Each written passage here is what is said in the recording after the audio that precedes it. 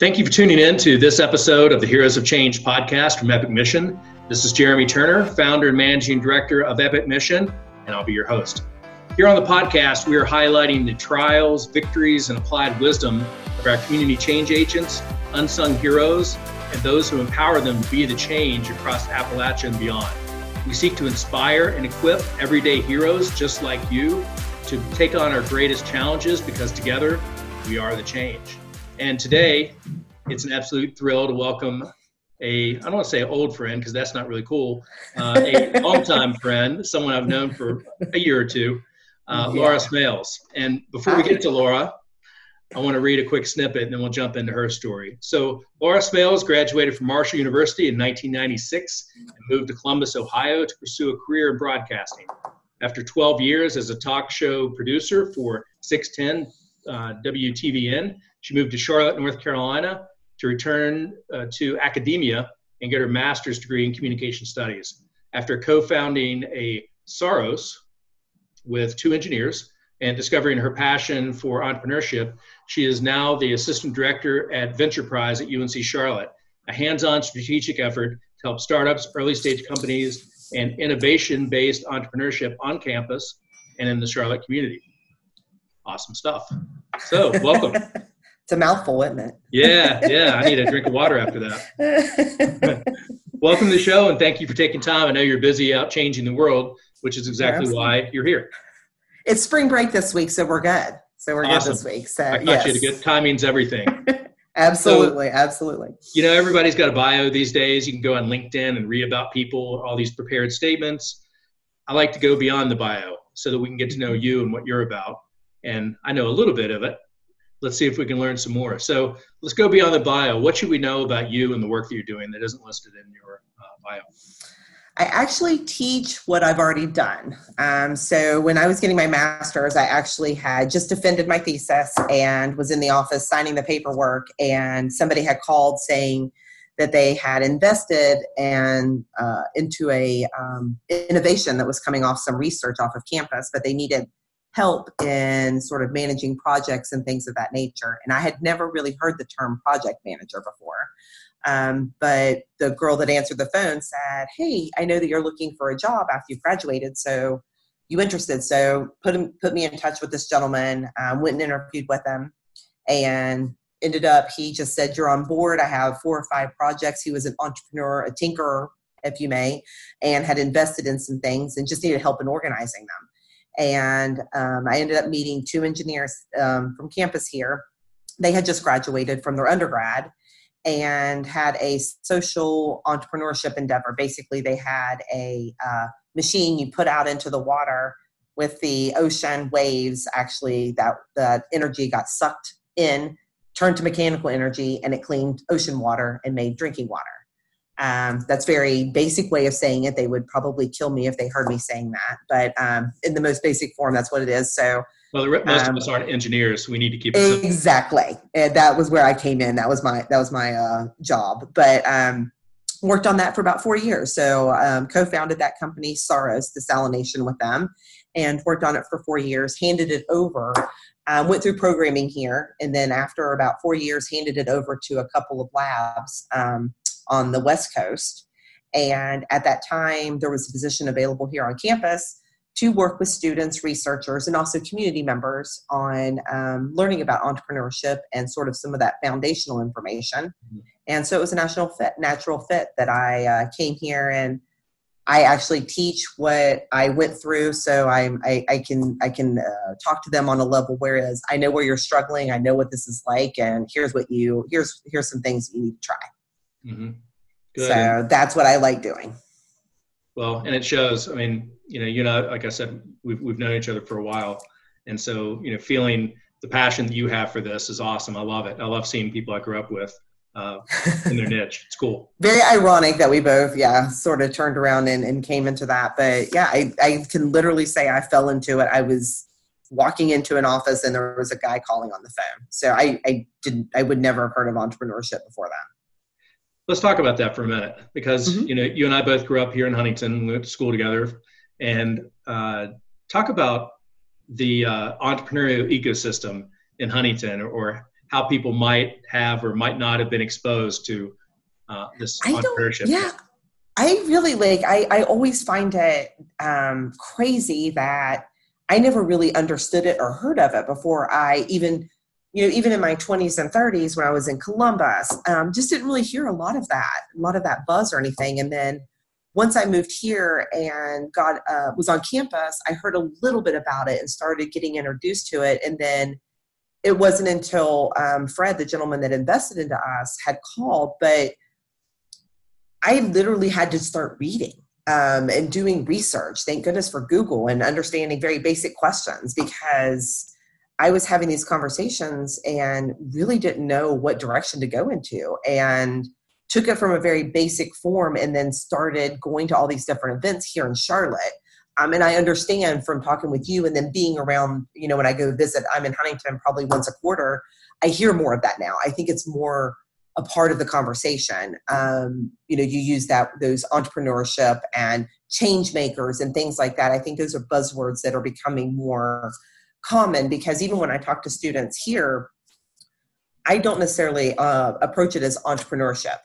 I ask them if they want to be a change maker, if they've identified a problem in their community, on campus, in their dorm, that they want to make they want to have a problem, they want to solve a problem. And they say, oh yeah. And I said, that's entrepreneurial thinking. Let's figure out, look outside the box and let's look at that. Mm-hmm. And that's what I'm seeing a little bit more. I have nephews that are in their early 20s in Huntington, and I hear them use that word a little bit more. So I think it's starting to grow, and I'm very supportive of that. That's something that excites me, but I feel like you have to know your audience and use different terminology, because entrepreneurship sometimes is very scary. People feel you have to have everything figured out. You have to have all this money. You have to have connections. And it's really about finding a problem, finding a solution, and then figuring out how to approach it. Absolutely. The media, we see things from Silicon Valley and these billion-dollar acquisitions or these monster seed rounds, and there's all this terminology, Series A, whatever, that most of us on the ground, most average people, have no idea what they're talking about. And so, you grow up in a place like Huntington that is, yes, we're working on building the ecosystem and developing the remediation, getting people trained up. However, you start introducing these terms and tell people about entrepreneurship. It's just a funky French word, and it's frightening. It's overwhelming. It's intimidating, right? Yes. And I feel like even here, I'll have people tell me, because we work with the university, we're mainly with the university, but I also do community programs. I do a lot of volunteer work for a couple of organizations, but then I also go out and we actually have a couple of community programs that we teach through here. But I will go out and talk to people, and they'll say, oh, well, I'm getting ready for a VC. No, you can't be. Like, you're not there. Have you even looked at, friends and family? Have you done angel? Have you looked at non-dilutive funding through grants? And, depending on what they're doing. And, VC is so far down the line and so few people. It's not easy to obtain that. And venture capital, very few people get it. No VC. Yeah. And it's a term that I think is so usually used just for funding in general. And I feel there's so much money in the non-dilutive route in terms of grants and other programs that should be first tried. And that's a job of, small, we work very closely with a small SBTDC here on campus, and I think they're around, it's a national program, but they're able to show. But I always tell people, try all you can for you don't want to give away your company before you know what it's actually going to do. Take a minute, if you would, and explain what non-dilutive means, in case there's someone on here that doesn't know that. Basically, non-dilutive means you're not giving away anything of your company. So when people say, I want somebody to invest in my company, and I always say, okay, well, how much are you valuing your company? And they say, oh, okay, I'll say $100,000. Say, okay, well, how much are you asking for? They'll say $50,000. So you're giving away 50% of your company, because if somebody puts in half of what you need, you're giving them 50% control. So you're giving up all the rights to make all the decisions. You now have somebody else to answer to, which is fine in some cases. But you don't want to give it up before you know how to value. To value your company takes a lot of work, and you can't start naming off things. The biggest thing to do is $1 million. Oh, I'm worth $1 million. I'll value it $1 million. And that's just not an easy thing to do. And even if you give away 10%, you're still giving away where you have to talk with somebody. And so I try to have people look at different programs within, government and things of that nature. And even, female-led businesses, minority-led businesses, there's different opportunities for them to get funding. And non-dilutive means they're just giving it to you. You're going through a grant program. They're giving you that money because they see something in you and that see something in your idea that they say, okay, this is worth giving you $20,000 for it. I want to see what you can do with this money to launch it. And then that's where you thrive. That's where you sort of go, okay, this is what I'm going to do with this money. And I feel when the government has those funds and they're giving them away and, through different means, that you should try to take advantage of those in any way you can. It's not easy to navigate, but there's also resources to use to help you navigate through that system. Mm-hmm. And that's what I try to get people doing in that first step. And again, it's not easy. And sometimes it's a full-time job looking for funding opportunities, but it's also easier than giving away your company before you know how much is really valued. Yeah, that whole valuation piece is so crucial. And I mean, all you have to do is watch one episode of Shark Tank to see, yes, entrepreneurs just get absolutely filleted when they throw out some fictional valuation, right? Yeah, they'll say, "What have you done to make it $1 million?" Well, right. And it's like, no. Number. What are your sales to date? Yes. Yeah. Yeah, and that's where. So I just business model yet, but I'm worth $2 million. Right. Exactly, and so that's why we give out money. Like we have different grants through the National Science Foundation, through NCIDEA, which is a program foundation here in North Carolina, but where we're able to give out small micro grants to companies that have gone through our program, but it offers them, that time, like we give $2,000 out, to 5 or 6 different teams every summer, but then we walk them through like pilots, because then they collect data. Then they're able to show, okay, here's through my pilot, here's the data that I collected, here's how that's validated. Now I'd like $10,000 or $50,000 to actually go out and make these customers. Mm-hmm. Those are proven track records. So I work under the assumption of collect as much data, go out, build your MVP.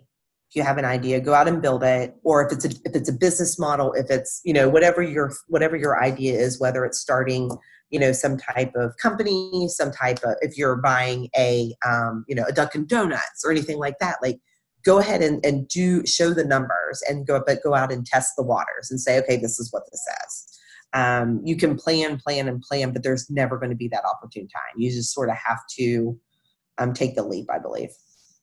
Entrepreneurship is oftentimes defined or described as the proverbial building the plane while you're flying it concept. And having worked in this space for a while, I'm sure you've seen plenty of examples of that, of probably on both sides, people who may have had really good ideas or what the ideas are a dime a dozen, but what seemed like the basis of a fair idea, but they were trying to make sure every single thing was perfect before they went forward. And you've probably seen the extreme other end of someone who's just winging it completely. And that's what we try to. So I try to get people to get that balance, because when I had my startup, my engineers, they wouldn't have tested anything if possible, or they would have tested behind closed doors without me knowing. Everything had, it was black and white. There was no in between. And if something completely, they would come back from each test going, oh my, and I'd say, tell me one good thing that you found out during that. And they'd name 2 or 3. And I'm like, that's what we concentrate on then. We build off of that, because we wouldn't have known this otherwise. On the other hand, I have several people come up to me and say, oh my gosh, I'm getting ready to launch a website. I'm getting ready to launch an app. I'll be like, oh, great. Who are you marketing to? Oh, it's just something that I know that's a problem. I'm like, well, hold on here. Everybody wants this. Everybody wants this. And that's the basis of the programming that I teach. It's called Customer Discovery, and it's done through the business model canvas. But basically is what we do is we make people get outside of the research lab, get outside of their office building, get outside and start talking to people, not selling their product, not selling their innovation, not selling their business model, but going out and talking to potential markets and saying, what problems are you experiencing? How are you currently solving them? What's wrong with those? What's wrong with those solutions? What would you like to see changed? And during that time, you're building on assumptions that you've made and either validating or invalidating, and then building from there. It's the most difficult process to go through. I went through it, so that's what I tell everybody. I remember going to people and saying, what do you mean water isn't going to solve everything? We have $1 trillion market, and we thought we had everything solved. And it's like, no, not really, because one of our problems was a lot of people didn't identify themselves as having water issues because they were used to getting up every morning, walking 6 miles to the closest stream and getting their clean water there. That was part of their culture. So when you ask them, hey, don't you want another solution for clean water? They'd say, well, we have one. Mm-hmm. And we'd say, but look, if you can go 6 feet down, into the ocean, you'd have clean water. And they're like, no, they didn't see it as a problem. And we started to go, oh my gosh, we have to design, and we're looking at different target markets. We need to find the people that have said, which ended up being Puerto Rico for us, was we're tired of the solutions that we have now. We're in a desperate need.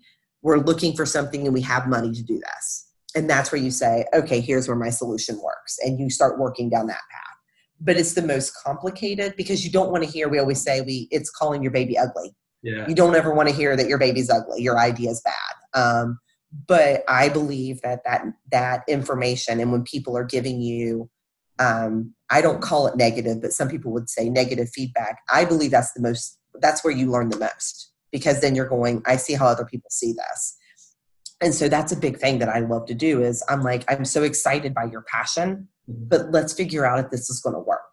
And it's the same as if you start, if you buy, again, like a Dunkin' Donuts or a McDonald's or something, you're trying to put a chain up there, you need to figure out if, you need to do your research and talk to people. Is this going to work here? Is this what people want? And you just need to make sure before you take that, because it is such a risk.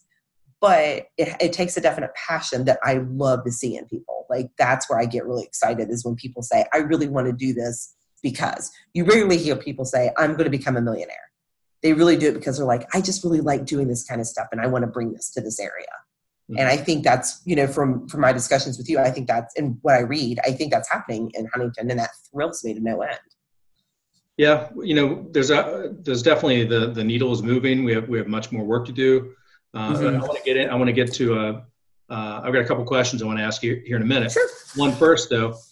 So, you and I hadn't seen one another for some time, and then we reconnected during your time with Saros. Yes. And so tell me a little bit about what it was like to be a woman from West Virginia working in a STEM-based entrepreneurial venture.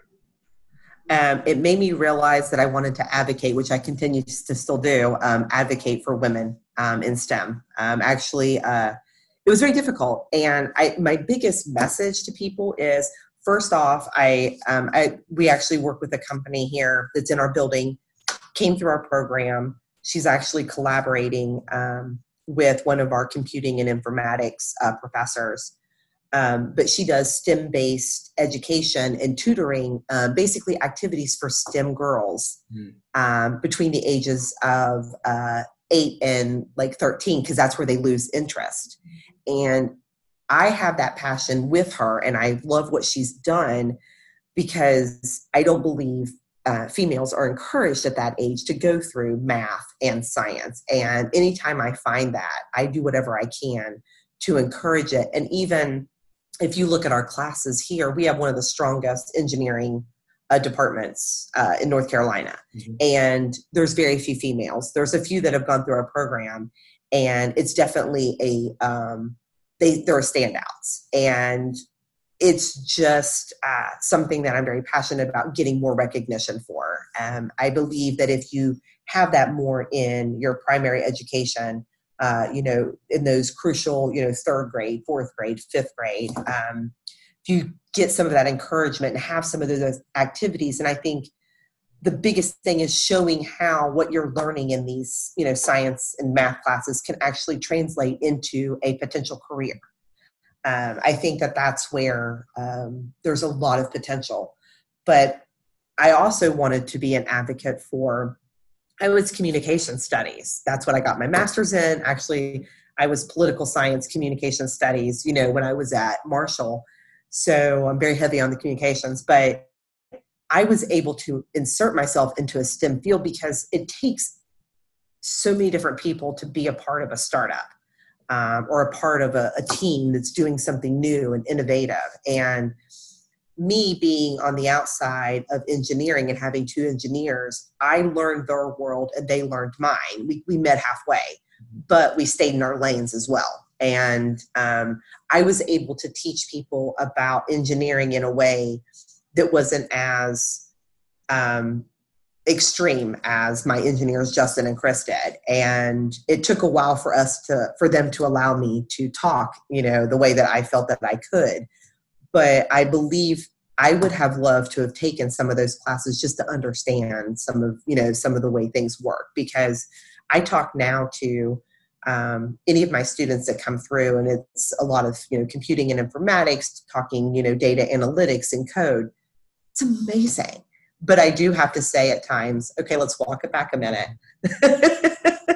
But I will champion them in whatever way. And I will say the females that come through is definitely one where I really take a concerted effort to encourage and to make sure that they're staying, engaged, because they have they have a lot on their plate and there's a lot of expected of them. And so I want to be there to say, listen, you can do both of these things at the same time. It's not impossible. Mm-hmm. Let's work and see how we can do this, because there's just not enough. And even if you look, I volunteer for an organization here in Charlotte that focuses on female-led companies because there's not enough. There's not enough funding. If you look at the disparity in funding for female-led companies, if you look at the disparity at resources. So it's sort of really highlighting that and showcasing, here's what you can do and here's what enables you and here's what can empower you. And I feel one of my biggest jobs is to continue that, but then to also really launch that in their collegiate years. That's when I see them. That's when I have them. So you don't necessarily have to go and start a company. I want you to be able, I want to sort of give you that entrepreneurial thinking, mm-hmm. those tools to go out and be part of, if you're working at a corporation and you figure out a faster, better way to do something, I want to enable you with those characteristics to be able to say, hey, look at what I've been able to do, and present it to those in charge. If you're doing something on the side, I want you to feel empowered to be able to say, hey, this is what I'd like to see done, and give you that tools to think outside the box. I don't feel that every person that I touch has to start a business. In fact, the statistics are against you. Mm-hmm. I want you to be empowered to be the change, to be a change maker. And again, that's what I said. Like a lot of our competitions, I have reworded where I say, I want to empower you to make a change. I want you to be a change maker. Let's do, some change making on campus. And that seems to resonate a lot more, because you see a lot of, high school and collegiate kids wanting to make a difference and wanting to really make a footprint. And if you enable them to think outside the box and think about what they're trying to do and who they're targeting, they could make such amazing strides. And so I want to do whatever I can to encourage that. Love it. I definitely agree that, we need more women in the STEM fields. We need more women in entrepreneurship. And, there's an opportunity to really combine both of those mm-hmm. disciplines and do amazing things. We both get to work with young people, and it's an amazing thing. For me, it's partly about being who I needed, because, you and I, we didn't have these types of role models growing up here. Right. We couldn't look out and say, okay, which one of these fine entrepreneurs would we like to speak with today? We had them here, but I guess we just weren't exposed to them. So you touched on this a minute ago. Young people, they want to go do something big. They want to make it. They want to make a difference. Some sort of legacy project almost. Maybe they wouldn't use that wording. If they want to be a part of businesses and associate with businesses that do more than simply make money. Right. Right. It's all about social. Enterprise, right. Yeah. So how do we balance? There's sometimes we place these expectations on young people to go out and change the world, and we see these examples of businesses, and it's the next Facebook, it's the next Twitter, versus people starting small, homegrown, local businesses. Can you talk about? Do you know where I'm going? Can you talk about? I actually have that into my. I actually have that into my spiel when I talk to students. Good. Because again, I think I mentioned. The fact is the stats are against them in actually succeeding in launching, this successful, on their first or second, on their first try, which is what they're doing here. My goal is to get them, and I say, even if you want to start a student organization on campus, if you want to start a nonprofit, if you want to start a program, the fundamentals are the same in starting, in launching an LLC. But you're trying to figure out what problem you're trying to solve. Who are you solving it for? What's currently being done? Why are you different? Mm-hmm. And it's all the same no matter what you do, because all of that foundational information helps with your marketing and your resources and everything. So we almost try to tell the story of everything that you learn through entrepreneurship and entrepreneurial thinking helps you no matter what. The skills of interviewing somebody about what, when we tell these students who are, doing their PhD on the PhD track and are doing research in labs, when we force them out of the lab and they're going to talk to people, it's transformational in what they learn, because they've never gone out and talked to 30 different people about what problems they're experiencing. They've never had to take feedback on what they're doing and what they're proposing and what they're researching. So I think it's not only giving them empowerment to be their own boss, be the change and all of this, but it's also empowering them to have this mentality to go forward and with whatever they want, whether it be a corporate job, whether it be a stay-at-home mother and trying to organize things, whether it's starting their own business, whether it's starting a nonprofit. I think all the tools and being able to multitask, think outside the box, keeps you engaged, keeps you creative, and really gives you the tools that you need to go forward. And that's what we try to teach, because I'll talk to students and they don't understand at first. And then I'll say, but what about this? Have you talked to somebody said, my worst thing is when somebody comes in and says, I'm going to do this because there's no competition. Like, what do you mean there's no competition? Oh, nobody else is doing this. I'm like, one, I'm going to really not believe that. And two, figure out if that's really the case, then there's a reason why somebody hasn't done it. And then they go, oh. I'm like, go talk to so-and-so who has a company similar to that, but why aren't they going down this other track that you're convinced you need to go down? And they'll come back to me 2 days later and say, oh, you can't because of, regulations on this and this and this. You can't do that. And I'm like, are you not glad that you did, and they're like, I'm so glad I didn't go, and spend 6 weeks building this for that market or those types of people, and it wasn't going to be applicable. And so I think it helps them think ahead, whether it's for their PhD, whether, I've had a lot of students go through that just do it for their PhD to assist them in their research. Because when you're validating research on campus, which is, goes back to the STEM thing and all of that, there's really cool innovations. Some of these things that are coming out is just absolutely, like, I would never have thought of. Like, it just blows my mind. But when you ask them what it's there for, they're just like, I just felt like it was really cool. It's not solving a problem. So you sort of get them to go out and talk to people, and they're like, oh, but if I did a few different things, then it would definitely be able to solve this problem. And that's what I find amazing, because then you're empowering somebody to really make a difference in a community. Mm-hmm. And if we're able to have them think just a little bit differently and outside the box, and that's what helps them, I'm all for whatever you can do. Mm, good stuff. Growing up, I remember, and I still hear this far more often than I'd like, failure is not an option, right? In school and as athletes, we Yeah, both heard this absolutely. all the time. Win at all costs, failure is not an option. And Mm-hmm. unfortunately, I think that's become, it's paralyzed many people because they're afraid to start anything new or Mm-hmm. innovative or that's going to challenge status quo because they might fail. Can you talk about failure and how that figures into entrepreneurial? I want you to fail. That's what I tell people. I encourage it. Like, that's another thing. Like, they'll come to me and say, man, this isn't working. And I'm like, that's so great. And they're like, what do you mean that's great? I'm like, now you can mark that part off and go down this route. And they're like, oh.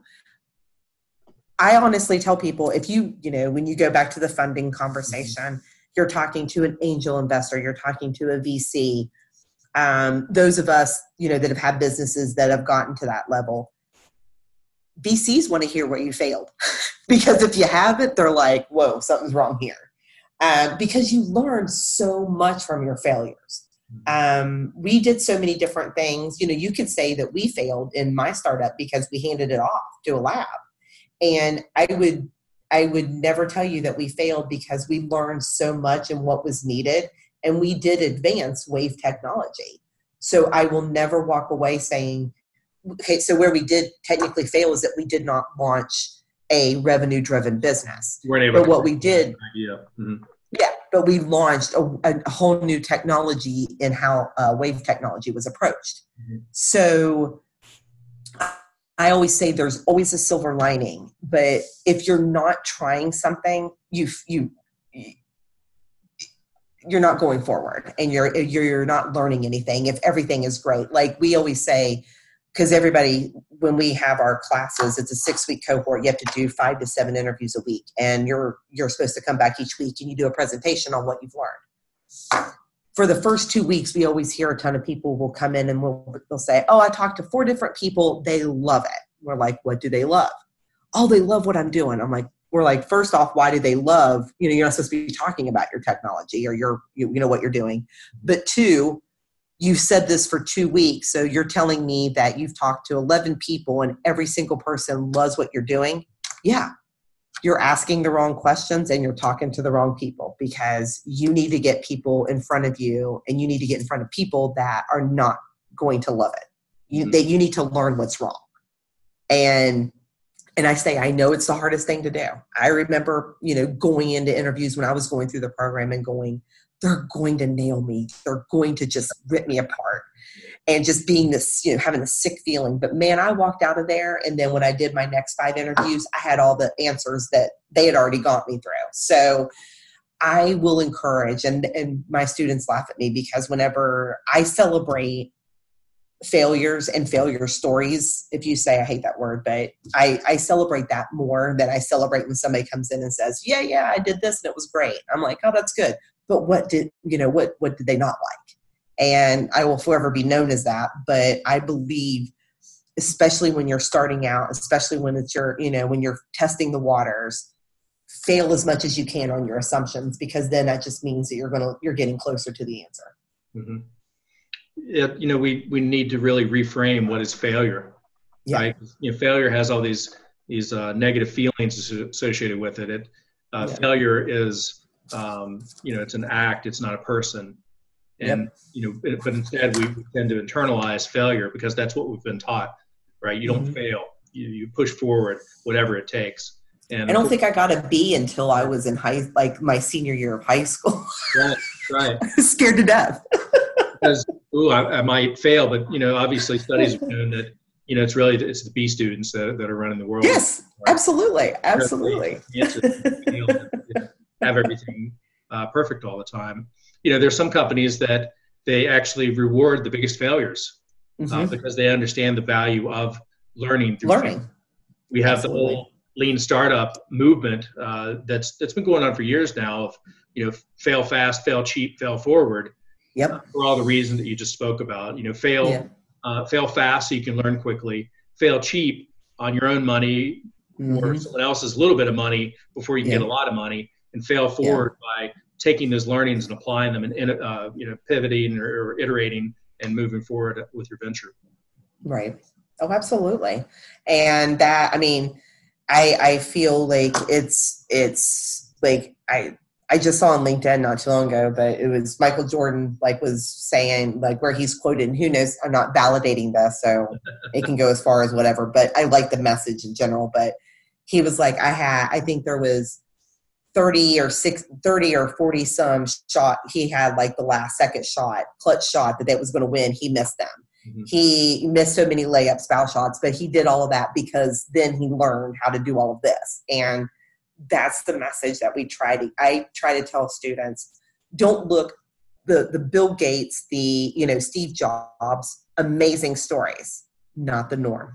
Mm-hmm. Like, you do not mold yourself but if you talk to them, if you would read, you would see how many times they failed prior to that, but you only hear about their success stories. And I love, like, the Steve Jobs autobiography was, I want to say, 600 and some pages. And I read every single one because it detailed that. And it showed how, all these different steps that he had taken, how many times that he was knocked down. And I think we need to tell more of those. They're here and there, but they're not really given as much as we're given the success stories. And those are called unicorns for a reason. Like, when you have these really, billion-dollar companies, the unicorn companies, they're called unicorns for a reason. There's not a lot. And I think that that's what's missing in telling the stories with, students and young professionals these days. Is, I'm not saying that you do something to fail. I'm saying try as much as you can. And if you fail, pick yourself up. Mm-hmm. And that's the best way to learn. That's really the purpose behind this podcast, is to get real mm-hmm. and share real stories about people, so that we can get past all the polished, fluffy nonsense that mm-hmm. entrepreneurship is easy. All you have to do is have a good idea, just work hard, put your idea out there, and investors will be beating on your door. And we know, you and I both know that that's absolutely not real, and it's doing, I think, would-be entrepreneurs and even current entrepreneurs an amazing disservice. Right. Because we're perpetuating something that is absolutely false. So one of the coolest things that I've seen, so we have 3 cohorts a year. We have summer, spring, and fall. And we do, in those cohorts, we have a university cohort and a community cohort. And in the community cohort, we have usually 8 to 10 people in the Charlotte, Western North Carolina area that come down every Wednesday night. And we have this class. And 2 springs, not this spring, but last spring, we had, I want to say, we did have a big class. I think it was probably 13. But out of those 13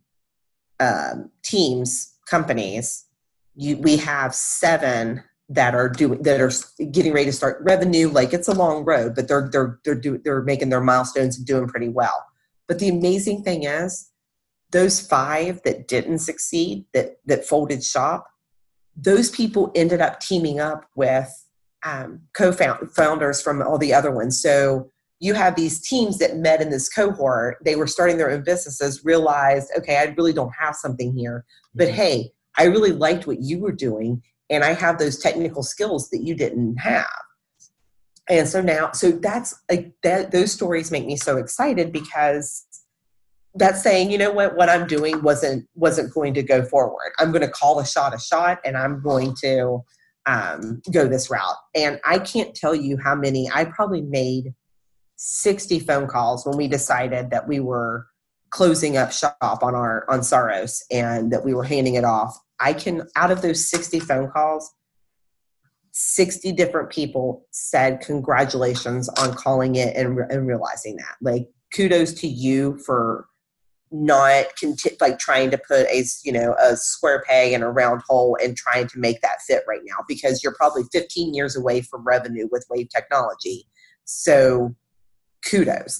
And so it was the most bizarre thing for me at the time. But when I look back on it, I was like, they were encouraging the quote unquote failure. Like, they were just like, great, that's one of the best things you can do in being an entrepreneur, is saying, you know what, I'm not really, this route isn't working right now. So we need to figure out and pivot. Mm-hmm. And pivot's the favorite word of ours, and it's a word that's used in entrepreneurship all the time, and embrace it. Do it. We can pivot. Yes. Having also I was in Charlotte for, I guess, almost 20 years and saw quite a lot of growth there. When I first got to Charlotte, there was still a lot of pasture land areas that are now concrete, were not. So I was able to see a lot of growth, as have you down there. Thinking about what you've seen and experienced and lived and witnessed in Charlotte, in the entrepreneurial system, and just in general, anything that you would say, here's Appalachia or Huntington or West Virginia. Here's some things I would suggest that you pay attention to, or maybe some adjustments you make, or some words of wisdom. Oh wow, I can tell you everything. I don't know if this is where you're going, but I've noticed in whatever route, whatever startup. It could be a startup that's, doing, a social media platform. It could be a startup that's starting, some type of, boutique business. The catch-all phrase is data analytics. Like, get the data, figure out how to do it. Yeah. And we actually just put a, data science school in. Mm-hmm. But I think understanding and embracing what's like, don't necessarily try to catch up. Maybe look ahead at trends and what's happening. Don't necessarily say, oh, this is what's happening here right now, but look ahead and try to work for those goals. I think embracing and looking at economic development through entrepreneurship, you need to see, there's some companies that are going to be very small and remain very small. But you need to really embrace those companies that are going to bring jobs, to the area. Whether that means, having, the Amazons and things like that, but having subsets. But anything that's going to embrace job growth and innovation, I think forcing people to think not only in terms of, retail and things like that, but looking at innovation and what can disrupt industries. I think that that's something that people maybe don't get a lot of credit for, is when they say, oh, what about this? And it's like, no, that's not possible. But if you start looking at, some of these things, and, you got, the med school and the nursing school, I'm sure there's so much sitting around there that could be used and could be really, we try to really work with the health and human services here. And but if you look, we Charlotte itself loses out a lot on funding and highlights because of the triad and research triangle. Well, they have 3 schools that are huge and have, they have the medical schools. They, so even there, that innovation is being embraced. So I think really hanging on to that and celebrating that and trying to focus on what's ahead and looking and really putting an emphasis on deep technology is what's going to really feed back into that ecosystem. Love it. So what I think I heard you say there, and I just want to pull this out, is a couple things. One is look ahead, don't look behind. I shared this on another podcast. Wayne Gretzky once said, "You skate to where the puck is going to be, not where it is right now." Yes. So yes. Embracing that piece. But also I heard you say looking at the resources that you have available, the competencies, what are you good at? What's available to you right now that you can take and apply towards disrupting industries and pushing innovation. Yeah. And it's not, because you're not going to be able to build different schools and say, okay, we need to do this now, but look at, the med school. And I believe, did you not just get an engineering school there? An engineering school, been around a bit. There's a pharmacy school. Okay. Yes. Yeah. So might take that part out, that I didn't know that, but I just remember the new building, I guess you could say. I've just seen when I went on, but like embracing those, like what students are doing there, they're probably not, they're just tinkering, but actually giving them challenges and having, different corporations and different companies work with students and saying, hey, here's some problems in the industry. Why don't you do a couple of assignments and see how you'd fix those? Mm-hmm. Like that's where amazing things come out because it's no pressure. They're just like, oh, I'm doing this for work, So or I'm doing this for a grade. Deeper collaboration across colleges within the university, with the College of Business, for example, is working with the School of Pharmacy or Yes. College of Engineering, right? Yes. Co-curricular is really important in curricular, because we're dealing with co-curricular here because we don't have a major or minor. Mm-hmm. But what I work really hard at daily is making sure that I know what the College of Business is doing, what the College of Engineering is doing, what the College of Computing and Informatics is doing, what Health and Human Services. I make sure that I know what's going on in all the colleges, and I make sure that they know what we're doing. And it's an effort, but again, I don't want to miss something that's really great that's happening over in arts and architecture. Has just busted out for us. Mm-hmm. We've had 3 teams go to the nationals, and we just nominated one for an award here, and they're a finalist for it. So out of the blue, arts and architecture is coming up with all these different sustainable solutions, and celebrate that, embrace it. But it's there. We knew about it, and we pushed them because people need pushing. It's not like you can just say, oh, hey, we have this, you know about it now. So if you have any questions, let me know, but it's due in 3 weeks. I send multiple emails. Like they laugh at me how much I check in with everybody. But in the end, it helps them because they're bombarded by everything else. Mm-hmm. If I can help get them to enter one more competition or do one more solution for something, I'm going to try my hardest, but you have to push them. Mm-hmm. You can't just say, oh, let me know if you would like to do this. They're not. Nobody self-identifies as an innovator, as an entrepreneur. They need to be, sort of said, hey, this is really cool. You know what this could be used for? Mm-hmm. And sort of then that comes out. But it's very few that will come to us and say, I'm an entrepreneur and I want to make it work. You have those, mm-hmm. but it's not a ton.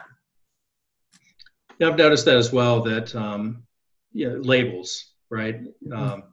I am a fill in the blank. Mm-hmm. The labels can be pretty limiting. And I think too often, maybe we don't see ourselves as innovators, entrepreneurs. Mm-hmm. And it's something that I've seen quite a lot here in Appalachia is that people that they are tinkerers or they're fixers or problem solvers, they don't identify as entrepreneurs or innovators because that's what people do elsewhere. Right. Absolutely. And if you can grasp hold of that. So if you're, where we normally see a lot of stuff is when a teacher embraces it and says, hey class, we're going to do some projects. Here's some problems that we've identified in some of the corporations here. What would you think? And that's for your grade for this, right. You're working on this all semester. Project-based experiential learning opportunities mm-hmm. that are based Absolutely. In reality. Mm-hmm. Because you're giving them, because it's hard. UNC Charlotte, it's hard for them to balance. So you don't want to put all this extra work on them. So you're sort of trying to say, okay, you're doing this here. I'm just going to celebrate it over here as well. Mm-hmm. And then they have to take the extra step because it does take an extra step to be an innovator, an entrepreneur, but to find those and sort of get the buzz going, I think takes some effort, and you really have to understand what audience you're dealing with and how to speak with them, and not be so assuming and saying, oh, well, I'm sure you want to be a billionaire and want to be an entrepreneur. Don't you love that? And they're like, I'm just trying to get my degree. But when you encourage how their thought process and how they're doing this, then they go, oh, okay, I wouldn't have thought that. Mm-hmm. And I mean, I had a student who I nominated for an award, and he came back to me like a week later and said, I don't think you know what you did there, because I was really down on myself. And the fact that you still believe that I have that in me was enough to get me back into the groove.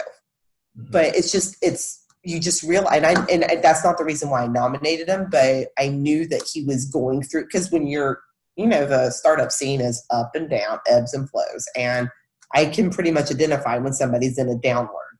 So you just try to sort of, poke a little bit and say, hey, I still believe in you, and I still believe that you have this in you, and what would you like to do next? And people need to be held accountable. People want that, saying, oh, okay, yeah, check in with me in 2 weeks. I should have a prototype done. Mm-hmm. Cool. All right.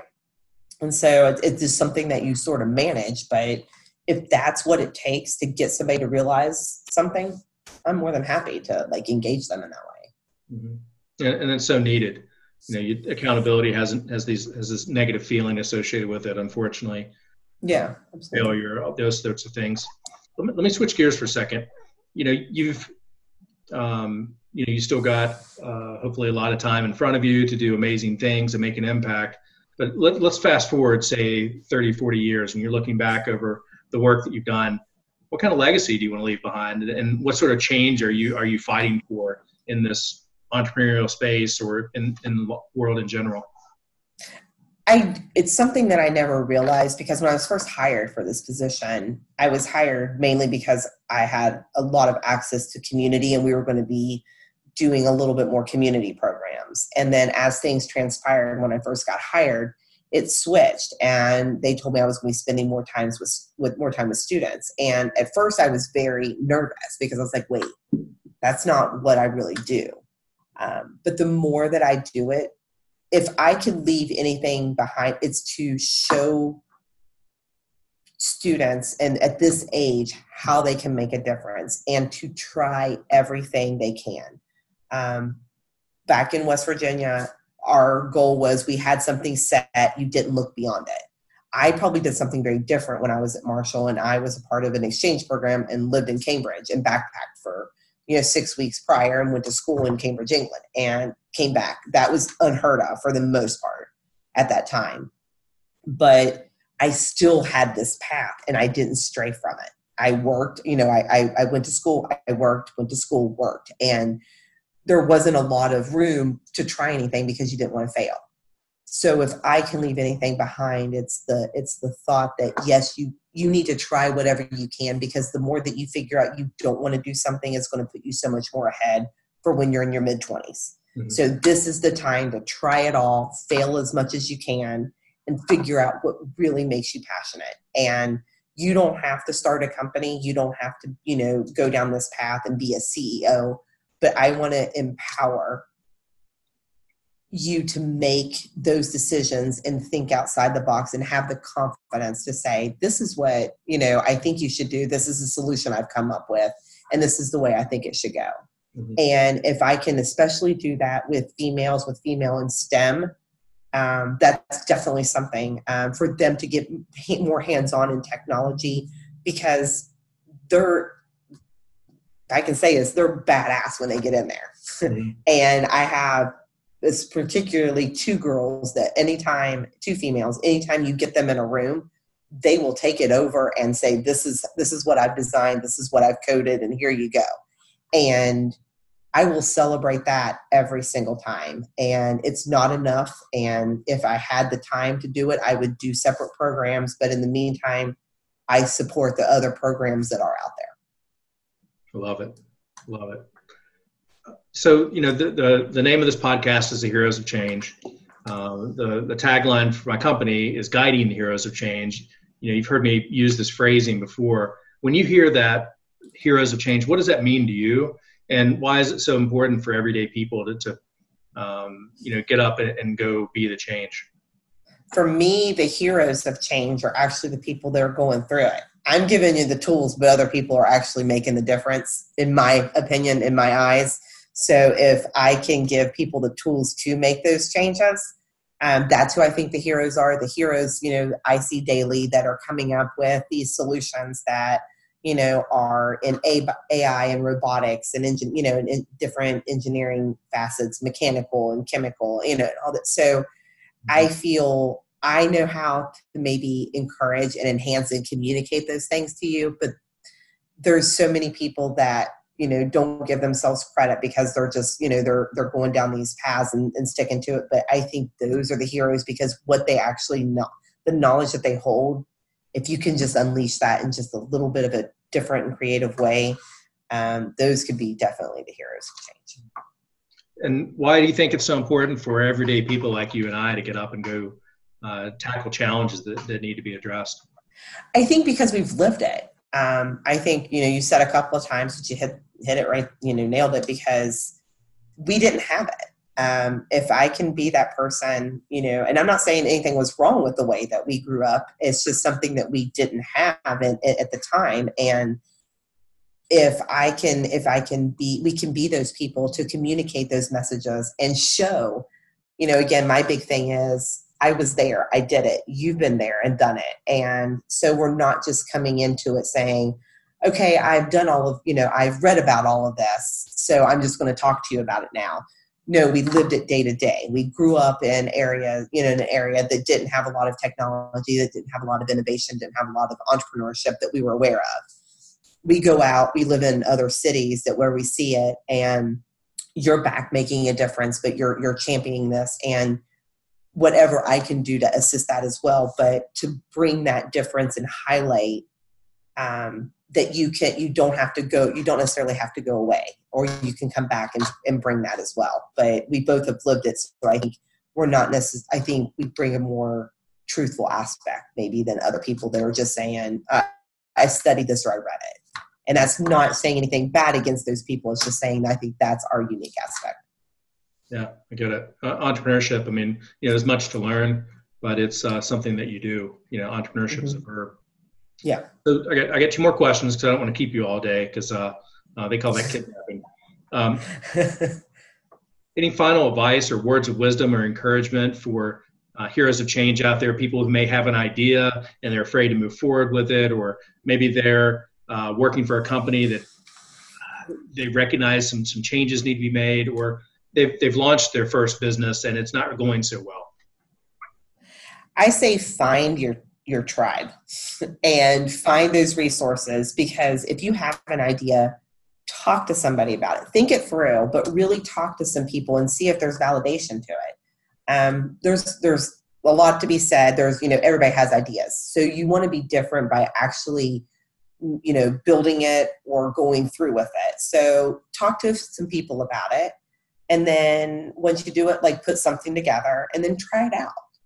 But in doing that, find some like-minded people. Find those people that, there's always meetup groups. There's, especially with Google and Google Hangouts and Facebook and, all these resources.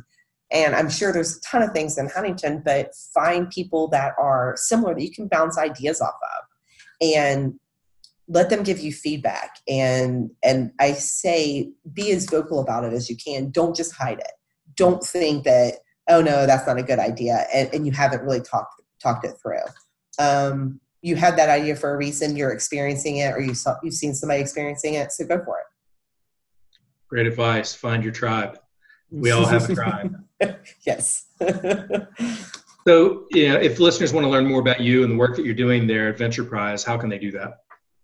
I have a LinkedIn page. I do not have Twitter, Insta. I actually do all those through work, but our website is entrepreneurship.uncc.edu. But again, my LinkedIn, I'm connected to a lot of things, in terms of things that are going on in the community, on universities. So there's a lot of information on that page as well. Awesome. Love it. And those of you that are listening, especially our females that may be considering, something in the STEM world or entrepreneurship or better both, reach out and connect, and banter a bit with Laura. I know she'd be happy to Absolutely. talk and encourage you, because we need more of you out there. Yes. All right. Well, that's a wrap. I appreciate you being here today, Laura. And, we'll be publishing this episode sooner than later. So that's all for this episode of the Heroes of Change podcast from Epic Mission. We hope you've been inspired by something you heard today, because together we are the change. Tune in next time as we dig into the story of another hero and learn what they do, how they do it, and most importantly, why they do what they do. Take care, stay encouraged, and we'll look forward to seeing you next time on the Heroes of Change podcast from Epic Mission. Take care.